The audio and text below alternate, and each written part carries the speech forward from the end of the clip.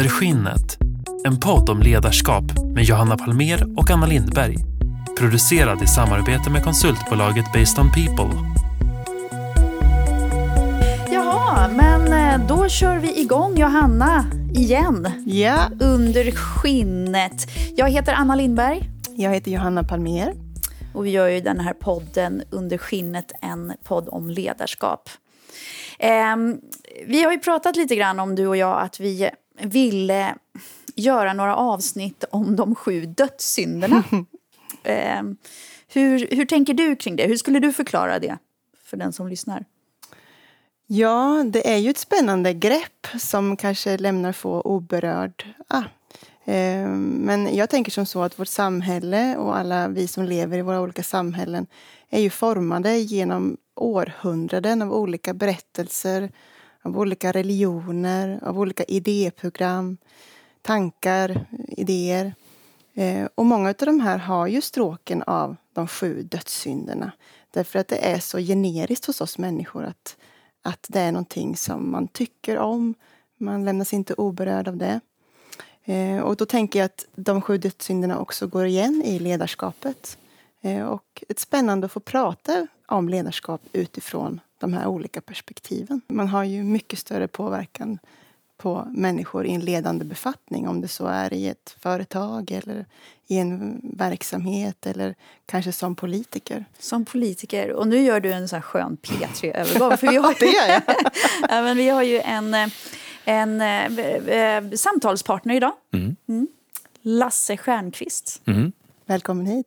För detta politiker? Exakt. Nej, det är fortfarande, men för detta heltidspolitiker. Ja, precis.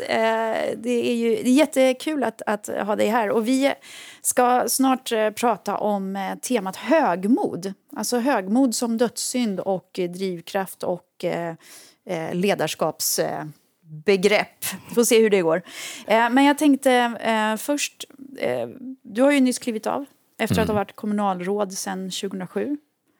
Kommunstyrelsens ordförande sedan 2010.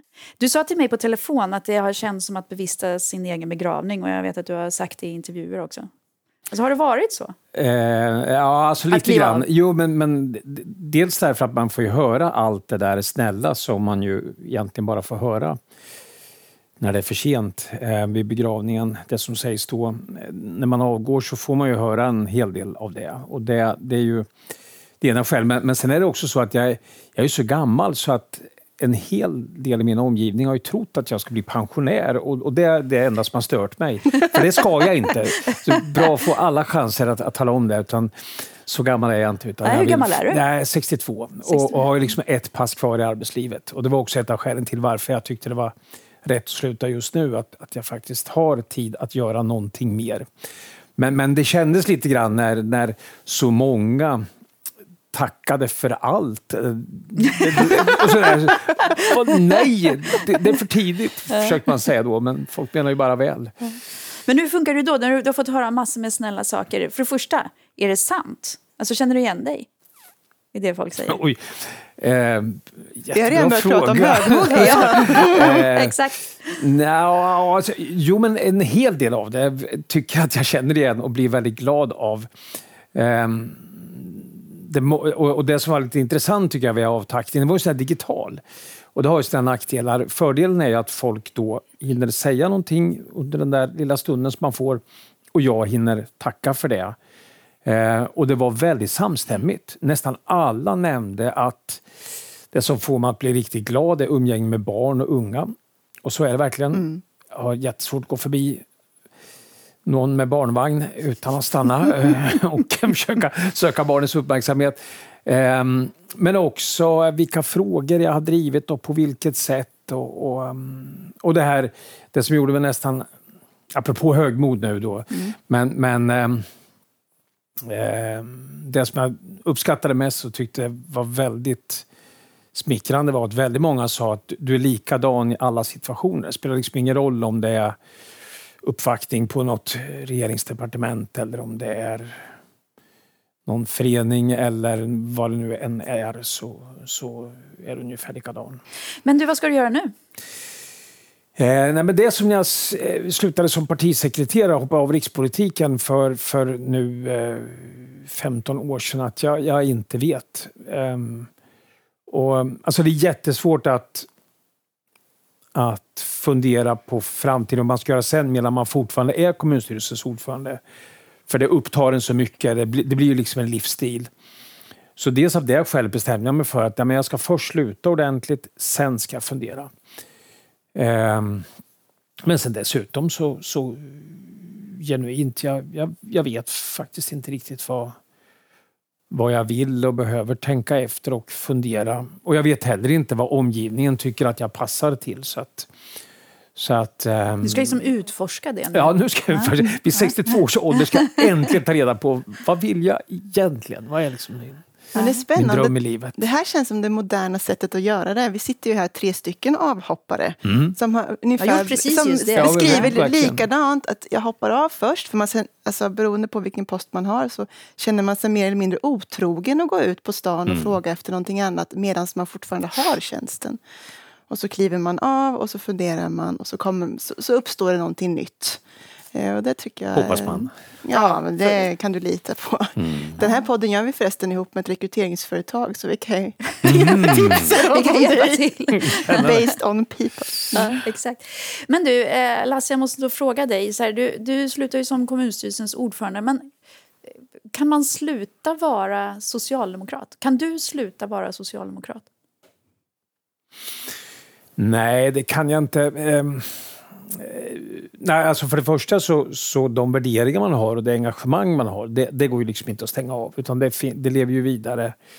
Men sen är det nog också så att alltså jag har gjort väldigt många olika saker i livet och det som fascinerar mig lite grann det är att det finns ingenting jag tittar tillbaka på yrkesmässigt med någon slags bitterhet, utan jag känner fortfarande otroligt stark lojalitet med allt det jag har gjort och till och med de verksamheter som jag har företrätt eller jobbat Migrationsverket, för. Typ. Ja, till och med det. Nej, men jag gör verkligen det. Därför att jag tycker själv att jag verkligen fick chansen att göra det som jag ville under ett antal år. Och det där skapar en slags lojalitet som lever vidare. Och sen, det är klart, mitt politiska engagemang det har jag ju haft sedan jag var 15. Ja, det var ännu tidigare, men det var då jag blev aktiv i ungdomsförbundet vid 17 års ålder var det väl. Men så det har ju, det sitter ju så djupt så det är klart att det finns kvar. Det kommer att överleva allt. För man kan ju fråga sig så här, alltså går det att vara ledare utan att ha ett visst mått av högmod? Vad tänker ni? Alltså det går ju inte att vara en bra ledare utan att ha ett mod.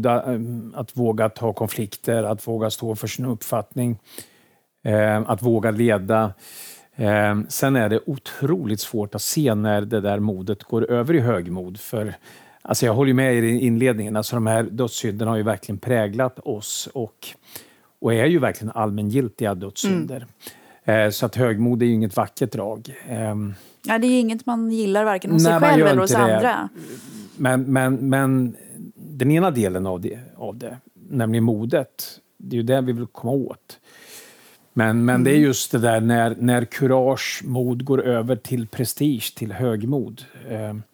Den där gränsen som man ju förhoppningsvis blir bättre på att undvika, men det är otroligt svårt. När har du själv varit nära där? Eller kan du berätta om någon gång när du känner så här, oh shit, här var jag nog faktiskt ändå lite högmodig. Nej, men det sammanfaller med tillfällen då jag också har varit modig, men där jag ju känner själv att jag inte ens efteråt gick jag över gränsen. Alltså man kan inte vara ledare, man kan definitivt inte vara ledare i en demokratisk organisation om man inte är beredd att offra sitt eget ledarskap. Därför du kan aldrig vara en bra politisk ledare om du driver en linje eller om du tvingas driva en linje som du inte själv tror på. Så därför måste du vara beredd att avgå. den ledare som säger att jag har aldrig funderat på att avgå, den ska man avsätta omedelbart. Alltså då är man inte lämplig för uppdraget. Det måste man liksom fundera på. Man måste vara beredd och man måste ibland när man går in i vissa diskussioner liksom ändå ha i bakhuvudet att om nu beslutet blir helt bort i tok enligt min uppfattning, då måste jag verkligen fundera på om jag är rätt person. Sen får man ju inte, och det är just det som gör det så svårt då, därför att det gäller ju att avgöra vilka frågor är så viktiga som man är beredd att offra allt det andra som man skulle kunna uträtta. Och då är det några tillfällen.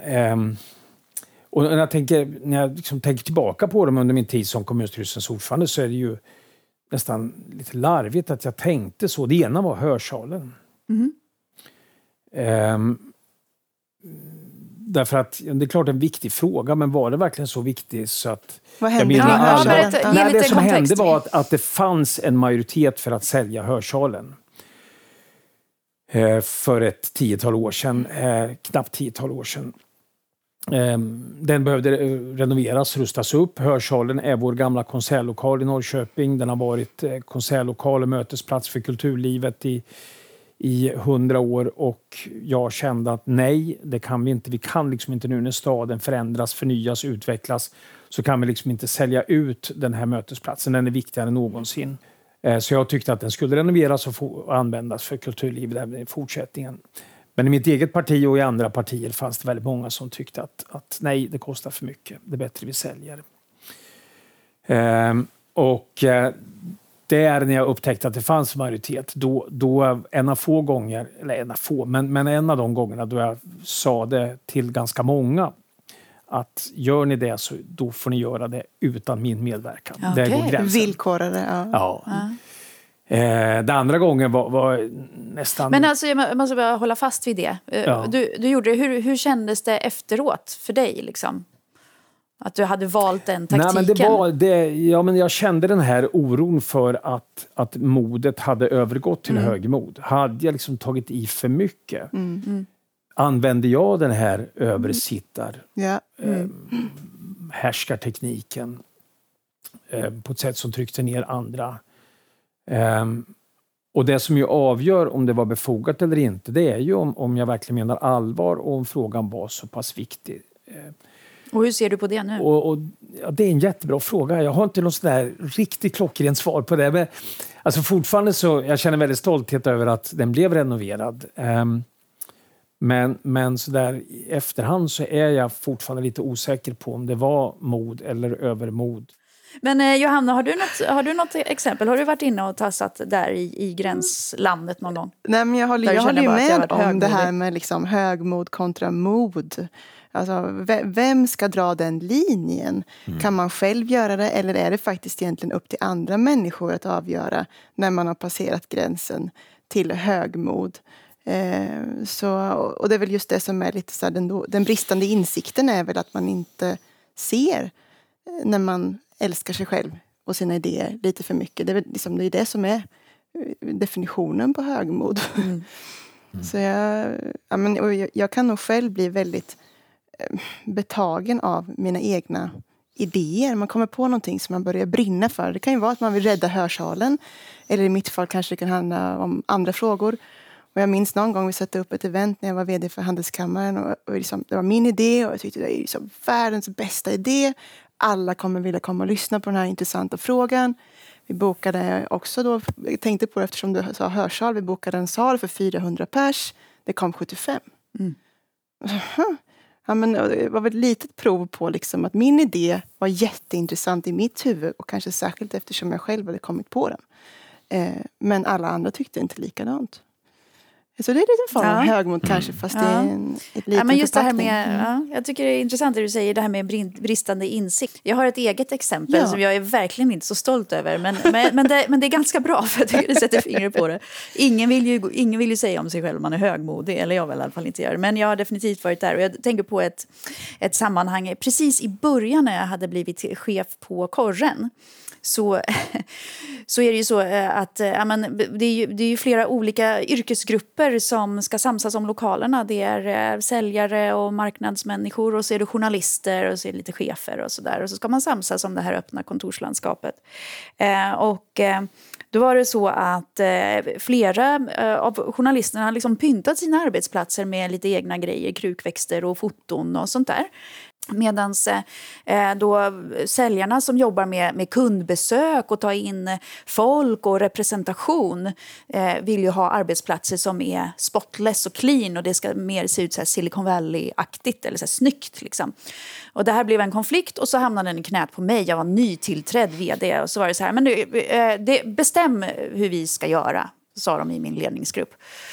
Och problemet är att jag bryr mig inte överhuvudtaget. För mig spelar det ingen roll. Folk får ha krukväxter, folk får ha, det kan vara snyggt, det spelar ingen roll. Jag är ganska intresserad av resultatet och ganska ointresserad av inredningen. Så jag bara, men det blir nog bra. Vi tar bort alla krukväxter, vi tar bort alla så här personliga grejer. Det blir bäst så. Och jag var ny och lite så här, lite så här nöjd med, nu kan jag bestämma det här. Det är en cool grej ändå. Jag kan gå före och bara så här, nu ska vi göra så här. Och jag fick sånt sjukt motstånd på redaktionen mot att kasta ut de här krukväxterna och grejerna. Och det slutade med att inget beslut fattades och det ser ut så fortfarande idag i de lokalerna. Och krukväxterna är kvar alltså? Krukväxterna är kvar. Mm. Och jag tror men du är lärdomen... inte kvar. Jag är inte kvar. Krukväxterna men du hann ändra dig. Jag insåg liksom att jag hade missbedömt som du. Jag hade missbedömt hur stor kulturell impact det här gjorde. Alltså att göra analysen.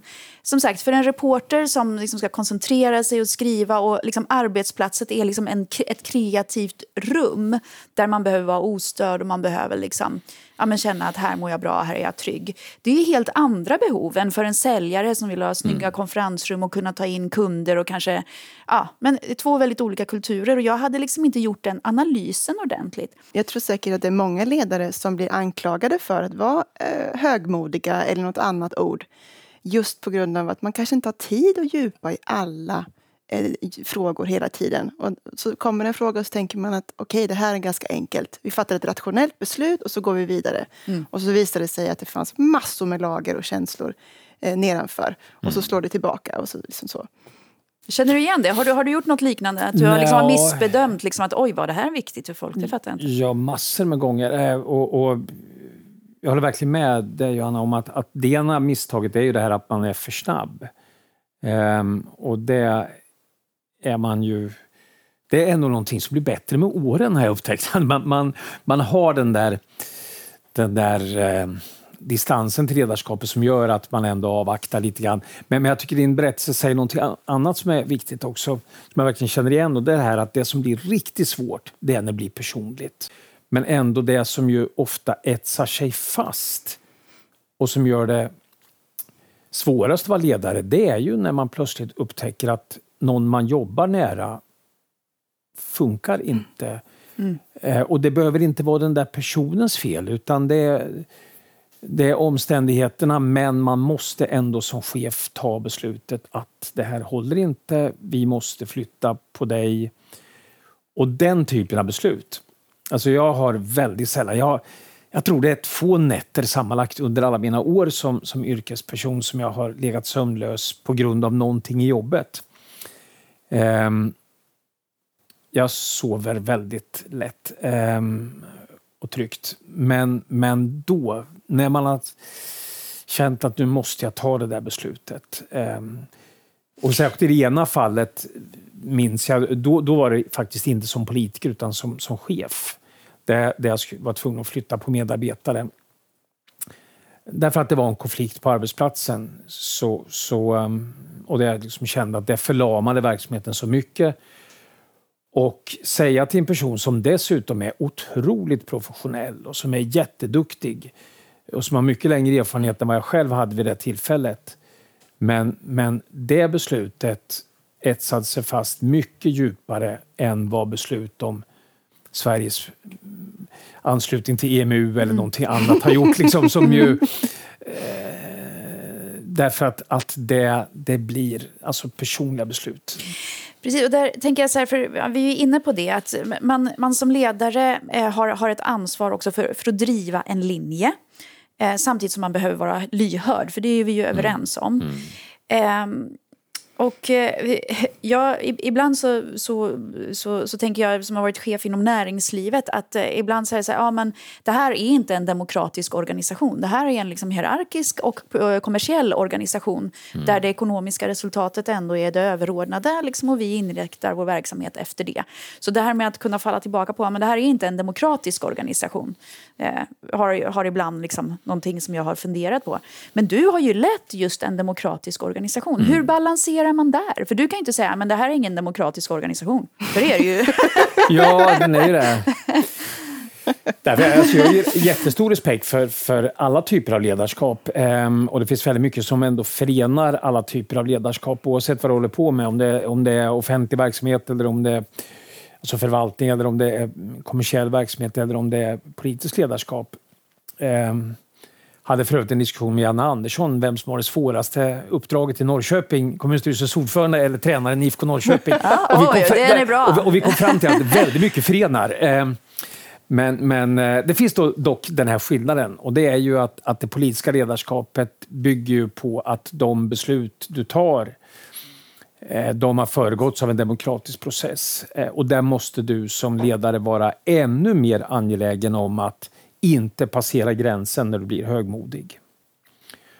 För om du blir det, då förlorar du definitivt all din trovärdighet. Om du inte förstår att du hela tiden ändå agerar på omgivningens nåder.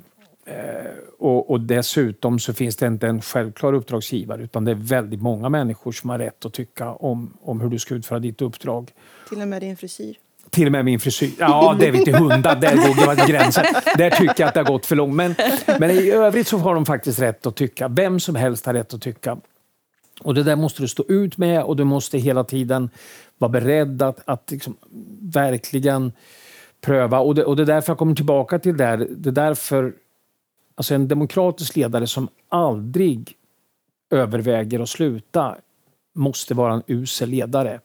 Omvänt är det så att jag driver en uppfattning som egentligen inte har stöd hos min uppdragsgivare.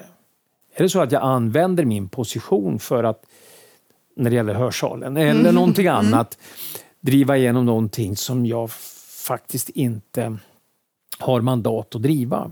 Har du varit där någon gång? Ja, jag har varit snubblande nära i alla fall. Jag var själv otroligt kluven när det gällde EMU, jag nämnde det förut.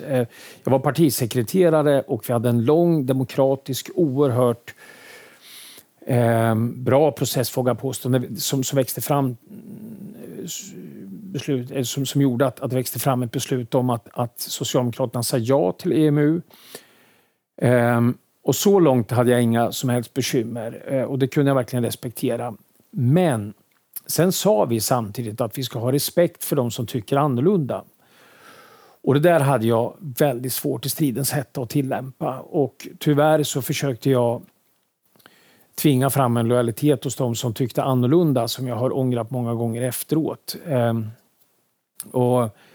Så att jag har liksom känt det där att jag inte riktigt liksom har klarat av att leva upp till de förväntningar som finns på en demokratisk ledare. För till det ledarskapet hör ju att både ha en egen uppfattning, driva den uppfattningen, stå för den, men också ha den här ödmjukheten och inse att du får inte alltid som du vill. Vad är det liksom ledarskapsmässigt som du har använt dig av? Är det liksom så här, okej, nu blir jag frustrerad men det får jag inte visa? Eller är det mer så här, jag är frustrerad och jag kommer att berätta om det på ett respektfullt sätt? Eller hur har du gjort liksom? Du berättade här tidigt att du dricker 10 koppar kaffe om dagen. Det kanske är det kanske är så. Nej, men det jag har försökt att göra i mitt ledarskap, det är att försöka få hjälp att se det jag själv gör ifrån sidan. Jag har alltid haft ett antal personer som jag har bett vara vara brutalt ärliga vad de tycker och tänker. Och som jag har haft som lite mentorer. Och det där har varit otroligt nyttigt just i de där lägena där man själv har känt att klarar jag av nu att leva upp till mina egna ideal? Är det verkligen så att jag nu klarar den här balansen mellan att å ena sidan lyssna och visa hänsyn till de som tycker annorlunda, men samtidigt ändå på ett schysst sätt driva min egen uppfattning. Och då har det varit otroligt lärorikt och nyttigt att lyssna på andra. För det som är risken som ledare är ju det här att du får en väldigt filtrerad uppfattning om vad omgivningen tycker. Det där tror jag är ett jättebra råd, alltså oavsett vilken ledarroll man har, alltså vare sig det är politik eller näringsliv. Jag tänker på att vi alla tre, men framförallt du Lasse, har ju haft roller som är väldigt mycket i offentligheten under lång tid. Vad har det gjort med dig som ledare? Har du blivit mer eller mindre högmodig av att liksom hela tiden figurera i det offentliga? Ja, alltså jag tycker den frågan är otroligt svår att svara på. Därför att jag tror det är liksom båda och. Liksom offentligheten gör att du påverkas i båda riktningar när det gäller apropå högmod. Å ena sidan så tvingas du hela tiden fundera på vad tycker andra om det du gör. Samtidigt är ju alla de här ryggdunkningarna och kändiskapet i sig väldigt berusande. Och gör ju att du ibland så får du nästan lite svårt att skilja på själv liksom när är du liksom politikern och man liksom känner att man blir det andra ser på något sätt. Man är politiker i alla lägen och det är ju inte heller bra liksom. Nästan så att hustrun liksom har hälsat mig välkommen till frukostbordet som herr kommunalrådet liksom, och ställt mig till svars för vad som händer i staden och sådär. Och varför går inte spårvagnar? Så man blir liksom till och med, när man pratar med henne så blir man kommunalråd. Och skitjobbigt liksom, man blir frustrerad och liksom får knacka sig själv i huvudet och fundera på vad jag håller på med. Liksom. Och det är ju en intressant perspektiv att hur starkt man identifierar sig med sin roll. Och det har ju såklart, det beror ju på om alla andra klistrar på dig alla de här etiketterna. Så krävs det ju ganska mycket tankarbete och personlig utvecklingskraft för att själv inte identifiera sig allt för mycket med den rollen. För det är ju då man kanske hamnar i ett läge då man tänker, ja men jag är ändå lite viktigare än alla andra. Det kanske anstår mig att ha en lite finare tjänstebil. Faktiskt, jag är ändå vd för det här bolaget. De andra får ju de där bilarna, men jag ska nog ha en sån här bil faktiskt. Ja, det är intressant. Och du har ju ändå genom ditt kändisskap hållit det ganska low key på såna här saker. Du har ju inte fräst omkring i en Maserati, vad jag vet. Nej, och jag tycker ditt exempel där är ju jättebra. För det är klart att det har nog hänt. Jag blev faktiskt stoppad av en polis när jag körde för fort. Och då så säger polisen att det gick lite för fort det där. Och då var jag precis på väg att börja förklara att jag har ju ett otroligt ansvarsfullt uppdrag. Så att jag kände liksom att det håller nog inte liksom, men jag var verkligen på väg och då jag kände det var inte så mycket att argumentera, insåg jag, men jag förstår verkligen vad du menar. Lasse, jag tänker, du sa till mig när vi hade ett försnack per telefon inför att vi skulle träffas, och då sa du till mig att jag har brottats en del med högmod, för det finns en sak som folk inte vet om mig, och det är att jag har haft, eller jag kommer inte ihåg hur du sa, men en del dåligt självförtroende. Kan du utveckla det? Jo, men jag tror att det är lite grann med oss som blir ledare, lite grann samma sak som när skådespelare säger att de blir det därför att de har scenskräck. Alltså enda sättet att komma över sin blygsel, det är att utmana den så ofta så att man till slut kommer över den. Och lite så tror jag det är mitt fall också. Alltså jag var från början oerhört tystlåten och blyg. Men sen gick det där över. Det gick över. Men någonstans så kämpar jag fortfarande med det. För det mesta numera så är det ju inte obehagligt. Utan jag vet att när jag går upp i en talarstol så nervositeten släpper så fort jag ställt mig i talarstolen. Men i vissa situationer kan det fortfarande komma tillbaka den där oerhört starka känslan av att nej, men nu gör jag mer än vad jag faktiskt klarar av. Men du har inte känt då när du beskriver det ju som liksom, om KSO-uppdraget, förkortning för kommunstyrelsens ordförande bara så ni vet. Alltså att KSO-uppdraget har varit liksom kanske ändå det svåraste och det mest utmanande. Men jag tänker ditt förhållningssätt till andra, alltså just det att du kanske var överlägsen i någon mening när det gäller erfarenhet och kontakter och så där. Har du upplevt det eller är det liksom främmande för dig att tänka så?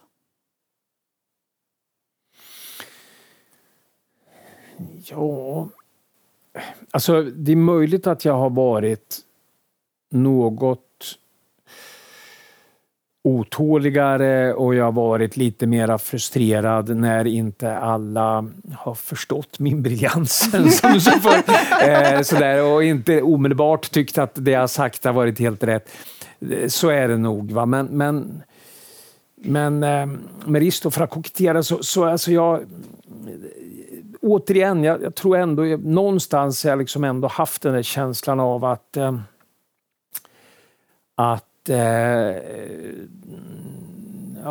det här med självförtroendet, jag har liksom inte tagit för givet att jag haft någon roll som har gett mig någon alldeles speciell auktoritet eller gett mig rätten att välja lyxbil eller någonting. Utan jag har på något sätt haft en inställning till min egen upphöjelse som gör att jag tror inte att så många har känt så.